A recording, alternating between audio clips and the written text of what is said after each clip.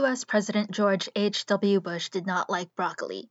He said it many times, and he banned broccoli from the White House.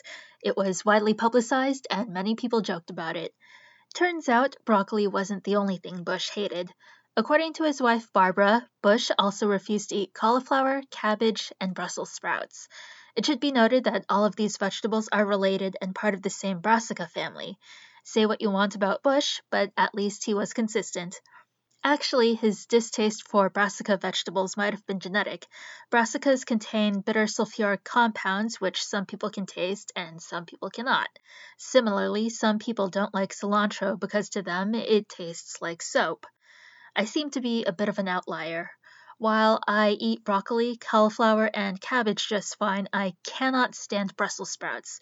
They're always bitter to me, no matter how they're cooked. But anyways, for those of you who don't like your veggies, cling to the explanation that it's genetic, and blame your parents for your hatred of healthy foods, because you inherited the gene from them.